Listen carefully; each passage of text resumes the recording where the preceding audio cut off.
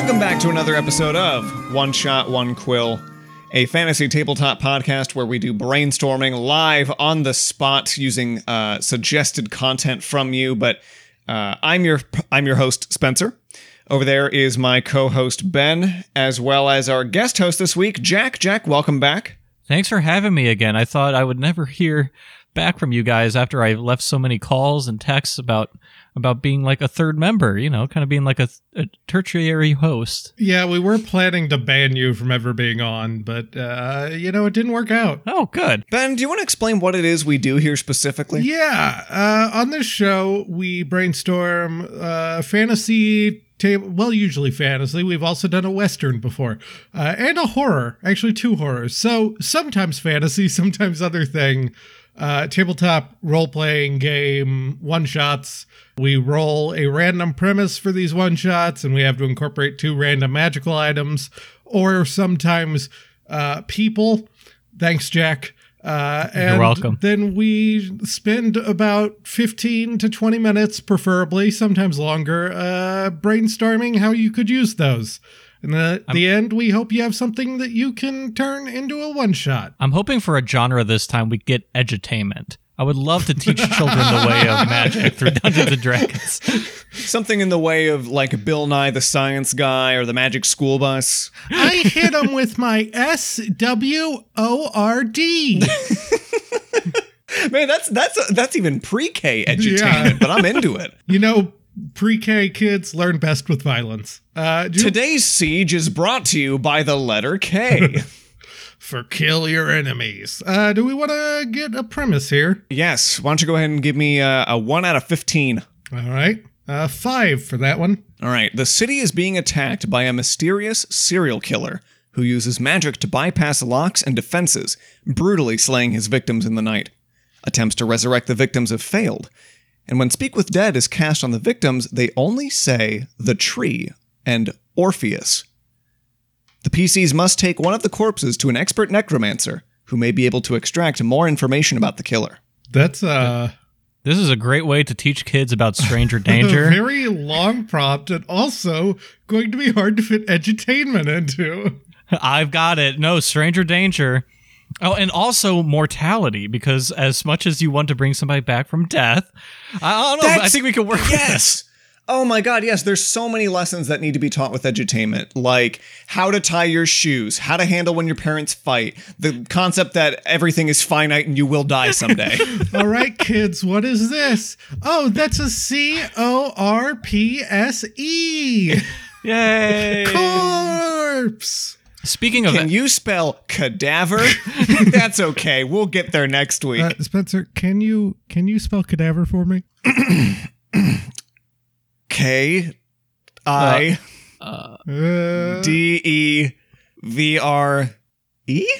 You know, I don't know enough to know whether or not that's right. Yeah. And I can't look it up. I have one question just in case we need to know. In the lore, perhaps somebody doesn't know what the word Orpheus means. Maybe a little bit of background guidance as to what Orpheus could potentially mean, because I'm a dummy and I don't really know. Orpheus is from mythology, I think, like Greek mythology. Mm-hmm. Isn't, Brittany, you play Hades, isn't Orpheus the one the bard that went to hell? Yeah, so Orpheus is the one that went to hell, followed his girlfriend to go get her back, traversed the River of Styx, played like a cool song for the ferryman. And then when he got to Hades, he was like, hey, I want my girlfriend back. And he was like, no, that's not how this works. What are you doing here? And then he's like, I'm going to play a song. And then Hades was like, do you think I give a shit about your song? But then Hades' wife shed a tear to the song. And he was like, fine. You can have your girlfriend back, but I'm going to do some weird Sodom and Gomorrah shit. You can have her back. But the 2 of you got to get out of this cave. She's going to be behind you. And you can never look back to see if she's there. And I guess also you can't hear her or some shit. And so like they do a reverse course. They're almost out of hell. Orpheus is like literally steps away from being outside the cave that led into the underworld. And then like a fucking dumbass, he looks back. And then she gets caught up by Hades and disappears again. What a buffoon. That's pretty metal, though. And then he proceeds to spend his remaining years so saddened by this that everyone hates hearing his sad song about his girlfriend, and they beat him to death and throw him in the river. All right, well, none of that was very fun.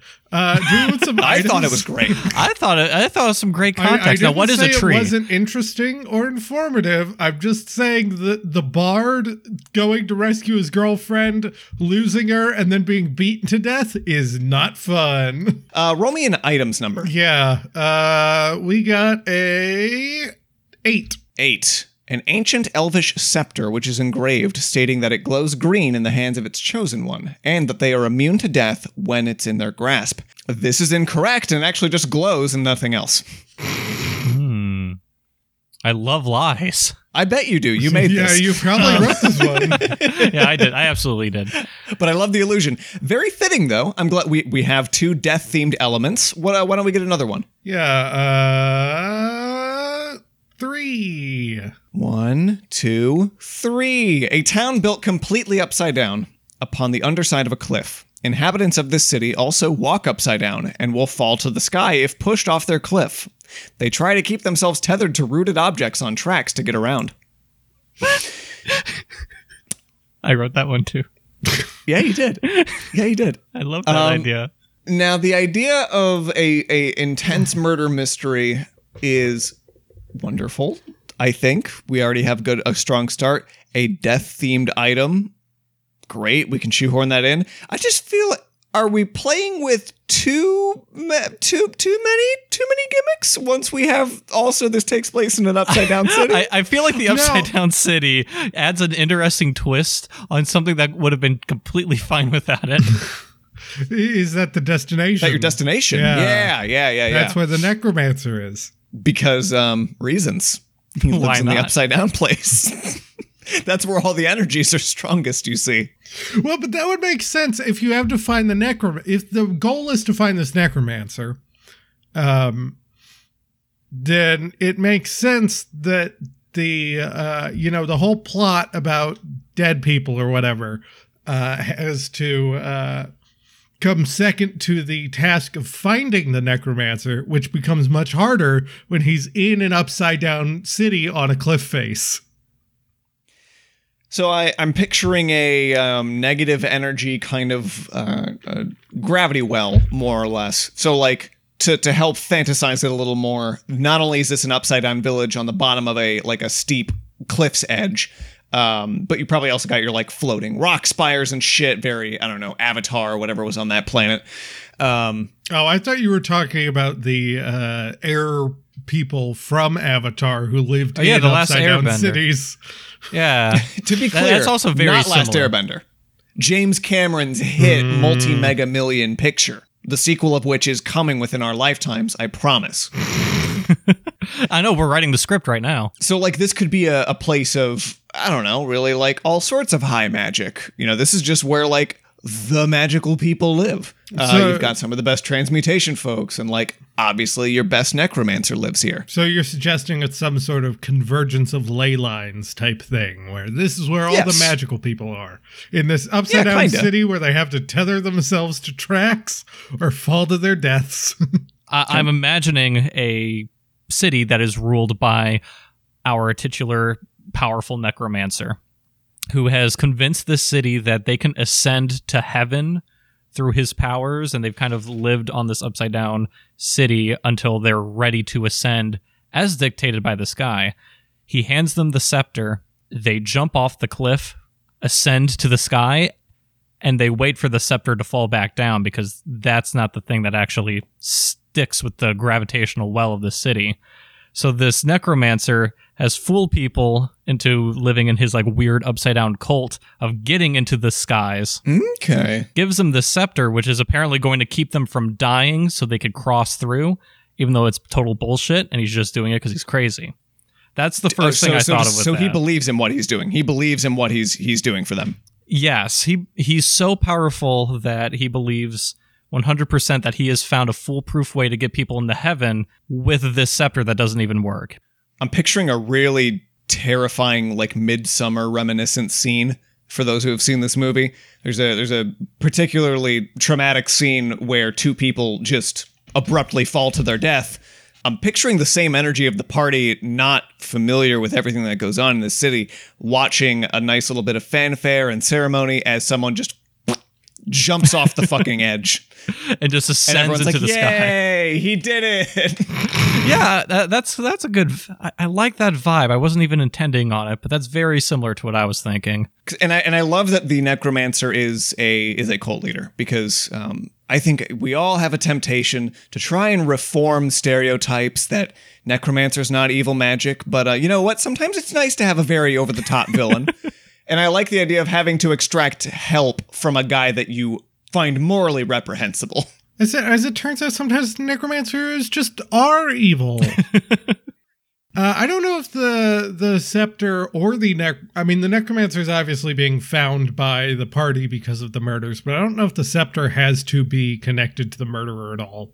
Maybe not. I was going more from the murderer point of view, that the murderer had put this scepter here to fucking trick people. And then he murders them in such a way that, like, people wouldn't be suspicious of it, because they were, the people were acting all hearty and brazen about how they couldn't die. And then he, like, you know, throws them off of a rooftop or something after he kills them. And so, in general, people are just like, well, he had that scepter, and the scepter probably just didn't work, and now he's dead because he jumped off the roof. Right. Okay. So he's making it look like people got into reckless suicides, and he's using that scepter as kind of the plan for that. I like that. My angle was kind of an explanation for, we're going to slightly butt heads on, mine also touches on who the killer was. But I also wanted to dive into what Orpheus and the tree could mean. Oh, so yeah, that's hopefully the thing, we're going to hit this from all three angles. As for my killer and how these people are dying, what if the reason they're suggesting the killer is magically hiding all evidence and leaving no physical trace? What if it's not because they're casting a spell to hide a trace, but because there never was one to begin with? There is no corporeal killer. This is a curse that's put on all these people. In Tomb of Annihilation, part of the Otis for adventuring is a curse is overtaking the world. Everybody that has come back from the dead is now dying of a wasting disease. They can no longer benefit from any healing, and they're going to die in X amount of time. I'm thinking the victims in this city they all have one thing in common. They all cheated death. So a Final Destination thing. Kinda, yeah. Maybe they were brought back from the dead, or maybe they missed something that should have killed them and killed someone else instead. And I'm thinking this is I'm thinking the tree, say they were meant for hell, and they cheated death. I'm wondering if their ironic punishment or their metaphorical punishment is down in this plane of hell.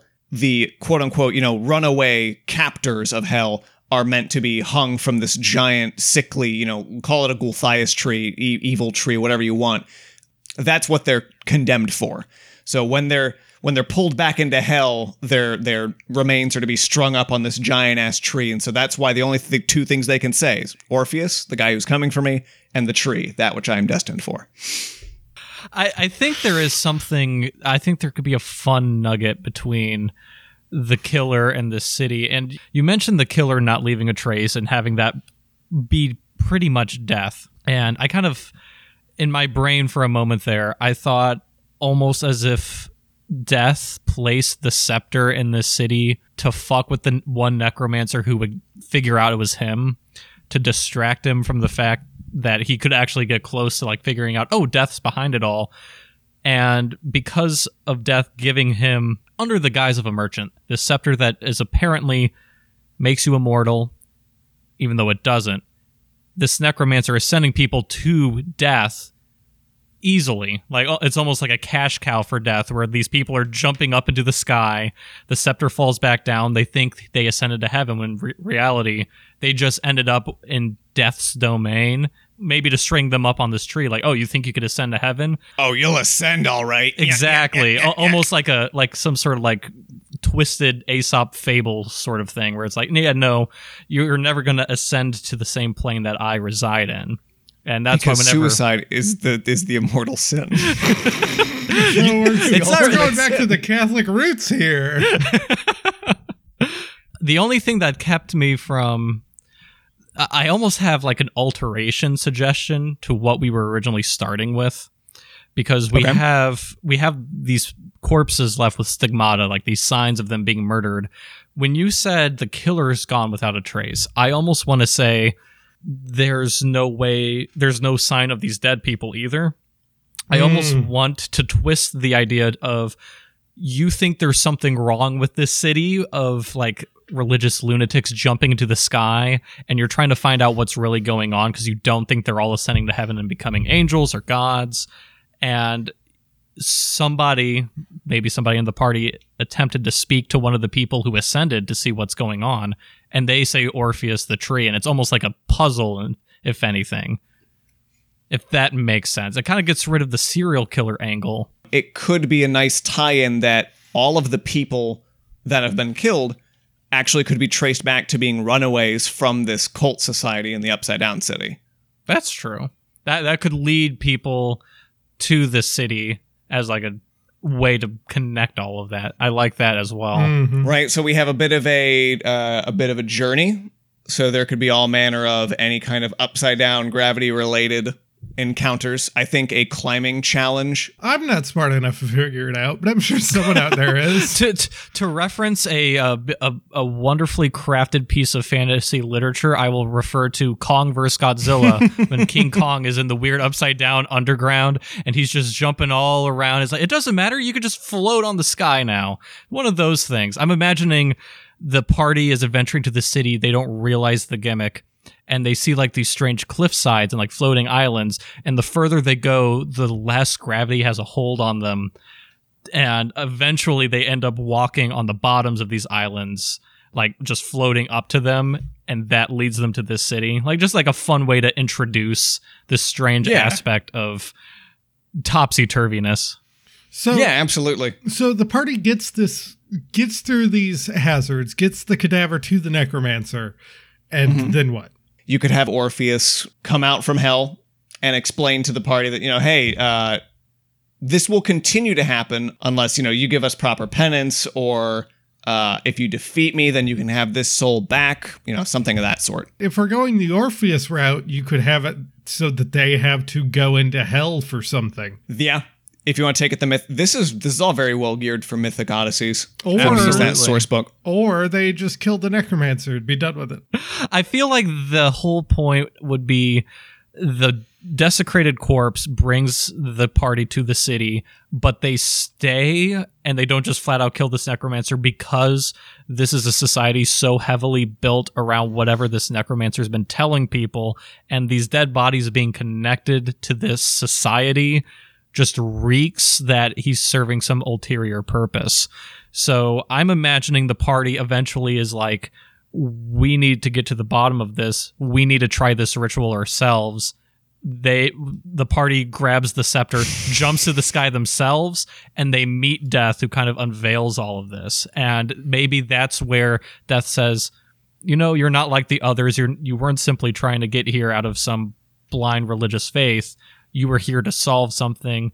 I will let you leave with this knowledge as long as you don't look back, or something similar to that, where it's like some little twisted riddle where it's like, if the party fucks up and does something, sure, Death will take them and string them up on this tree. If they ask Death what the reward for the quest is, they get strung up by their thumbs. I kind of like the idea of an exasperated Death being like, okay, I can't anymore. Like he's holding you. He's got a big old fucking noose for you, and he's like, just look. And he points back to this tree. Every fucking square inch of branch is covered in people this guy has sent into the sky. And he's like, my tree is full. I am begging you, go back and kill this man. I cannot put any more corpses in my tree. I actually, for one final twist of it, I don't know. Maybe this is too far. But I'm thinking Death had nothing to do with the murders either, where the necromancer sent, like you said, there's like some guard of Orpheus telling the party, blah, blah, blah, blah. Maybe this necromancer was sending out an assassin to silence those who would spread like falsities or like badmouth his religion that he's trying to start here in this weird upside down cliff town. Yeah. So he's killing them and making it seem like, oh, maybe they were silenced because they weren't of strong enough faith. And Death's like, this guy's pissing me off. Go back and kill him. I'll let you go back and kill him as long as you do Riddle. I like the idea of keeping it full circle, that it's say runaways or heretics from the cult that are being killed, because that way you have a nice full circle for all the plot beats. And ultimately then it sounds like our conclusion is, okay, this cult is obviously bad. We need to kill them. Yeah, I like that. And as for Orpheus, I think we also did some minor conflation because we eventually just started pivoting to call Orpheus Death. Right. Maybe this is the same bard who's like pining for the loss of his love, and he's in the middle of a gambit where he's reached out to this necromancer, has kind of implanted the seed of madness to kill as many souls as possible in his name. That way, he can barter with Death once more and say, hey, all right, fine, if I send you 1,000 souls, then can my bride and I be free, or something like that. I like that a lot. I like that too. I like that because that has the built-in lore behind somebody who's like, okay, I don't know who Orpheus is. They could look it up. But for those who don't know, just going into it blindly, it's an interesting character to run into that you wouldn't expect. You would expect a Death or like a cloaked, like, skeleton man being like, hey, I'm Death guy. I like the idea of them talking to this melancholic, almost like mad bard who has been stringing these bodies up into a tree for maybe he has since forgotten why he was even doing this in the first place, because it's been through so many different tricked cultists where he's like, I give up at this point. I will let you go. Something like that. Maybe that's a bit morbid, but I don't know. I'm always a big fan of that kind of weird, creepy, occult, gothic sort of stuff in my campaigns. I think we've got a beginning. I think we've got a middle. I think we've got another middle. And I think we have an end. Ben, your energy today is... I don't know how to put my finger on it. It's almost like... There's a timer that's set to release nitroglycerin into your heart if we hit the 35-minute mark on the recording. Yeah, we've hit the 50-minute mark on these before. Yeah. We'll wrap it. No, that is another adventure. All it needs is a pretty little ribbon with a name tag on it. And Jack, as the guest, you get first dibs. Oh my gosh, I get to name it? You do. I think that the obvious thing to go with is to name it after the words that the undead have, or like the dead have kind of given the party, Orpheus's tree. Just for the sake of not having to put an apostrophe, a lone apostrophe after the name Orpheus for the possessive, what if we go Tree of Orpheus? There you go. That's what if we beautiful. Go, I've just printed the novel. It's already selling. What if we go Ortreus? That's... God, Ben, we were racing to the finish line, and you really wanted to put that out there. I did. He was saving that home run for us. Thank you once again for listening to another episode of One Shot, One Quill. Jack, it was fantastic having you on. Fantastic to be back. Anything you wanted to plug before we wrap things up? Absolutely. We have not worked on this podcast in quite a while, but I always enjoy going back and listening to it. Spencer, you and I have this podcast called Blunderphonics, where we talk about music albums that are haunted by troubled production. So we go into a bit of the history behind why artists attempted to record something that just ended up blowing up in their faces. Sometimes it's good, sometimes it's terrible, awful music. Yeah, sometimes it's good, sometimes it's bad, and sometimes it's worse. But I always enjoy it, and Spencer always is there. So one of these days we will definitely pick it back up. I am full of albums that I would love to talk about. It's way more of a comedic podcast than it is like a historically, like 100% factual one. So it's a lot of fun. I highly recommend anyone who hasn't tried it out before, go ahead and give it a listen. You heard it here first. This is the only serious podcast Spencer has ever done. That's it. Yeah, this one is just nonstop grim. It has been for the last couple episodes, I'll be honest. Yeah, and if I have my way with things, it'll be all grim all the time, and I'm going to delete all the stupid jokes. No! They keep getting... Ben, I really kind of showed my hand. We actually do 2-hour recordings every week, and I try my fucking hardest to delete every joke until we have nothing but a 40-minute recording. As always, if you want to send us prompts or items or any suggestions of those sorts, you can find us at D&D Pod on Twitter. That's at D&D POD. Our theme song is Alla Tavera del Goulier by Morgan the Bard. The late, great Morgan the Bard, and I'm putting great here in kind of quotations because I've never listened to the rest of his stuff. It could all not be good. And we're putting late in bold and italicized. Is he dead? Oh, he is. He's not coming back. He is very much on the path of Orpheus's wife, if you know what I mean. Is that one of the jokes you're going to cut, Spencer? That's the only joke that's going to be in here. Only one that made it.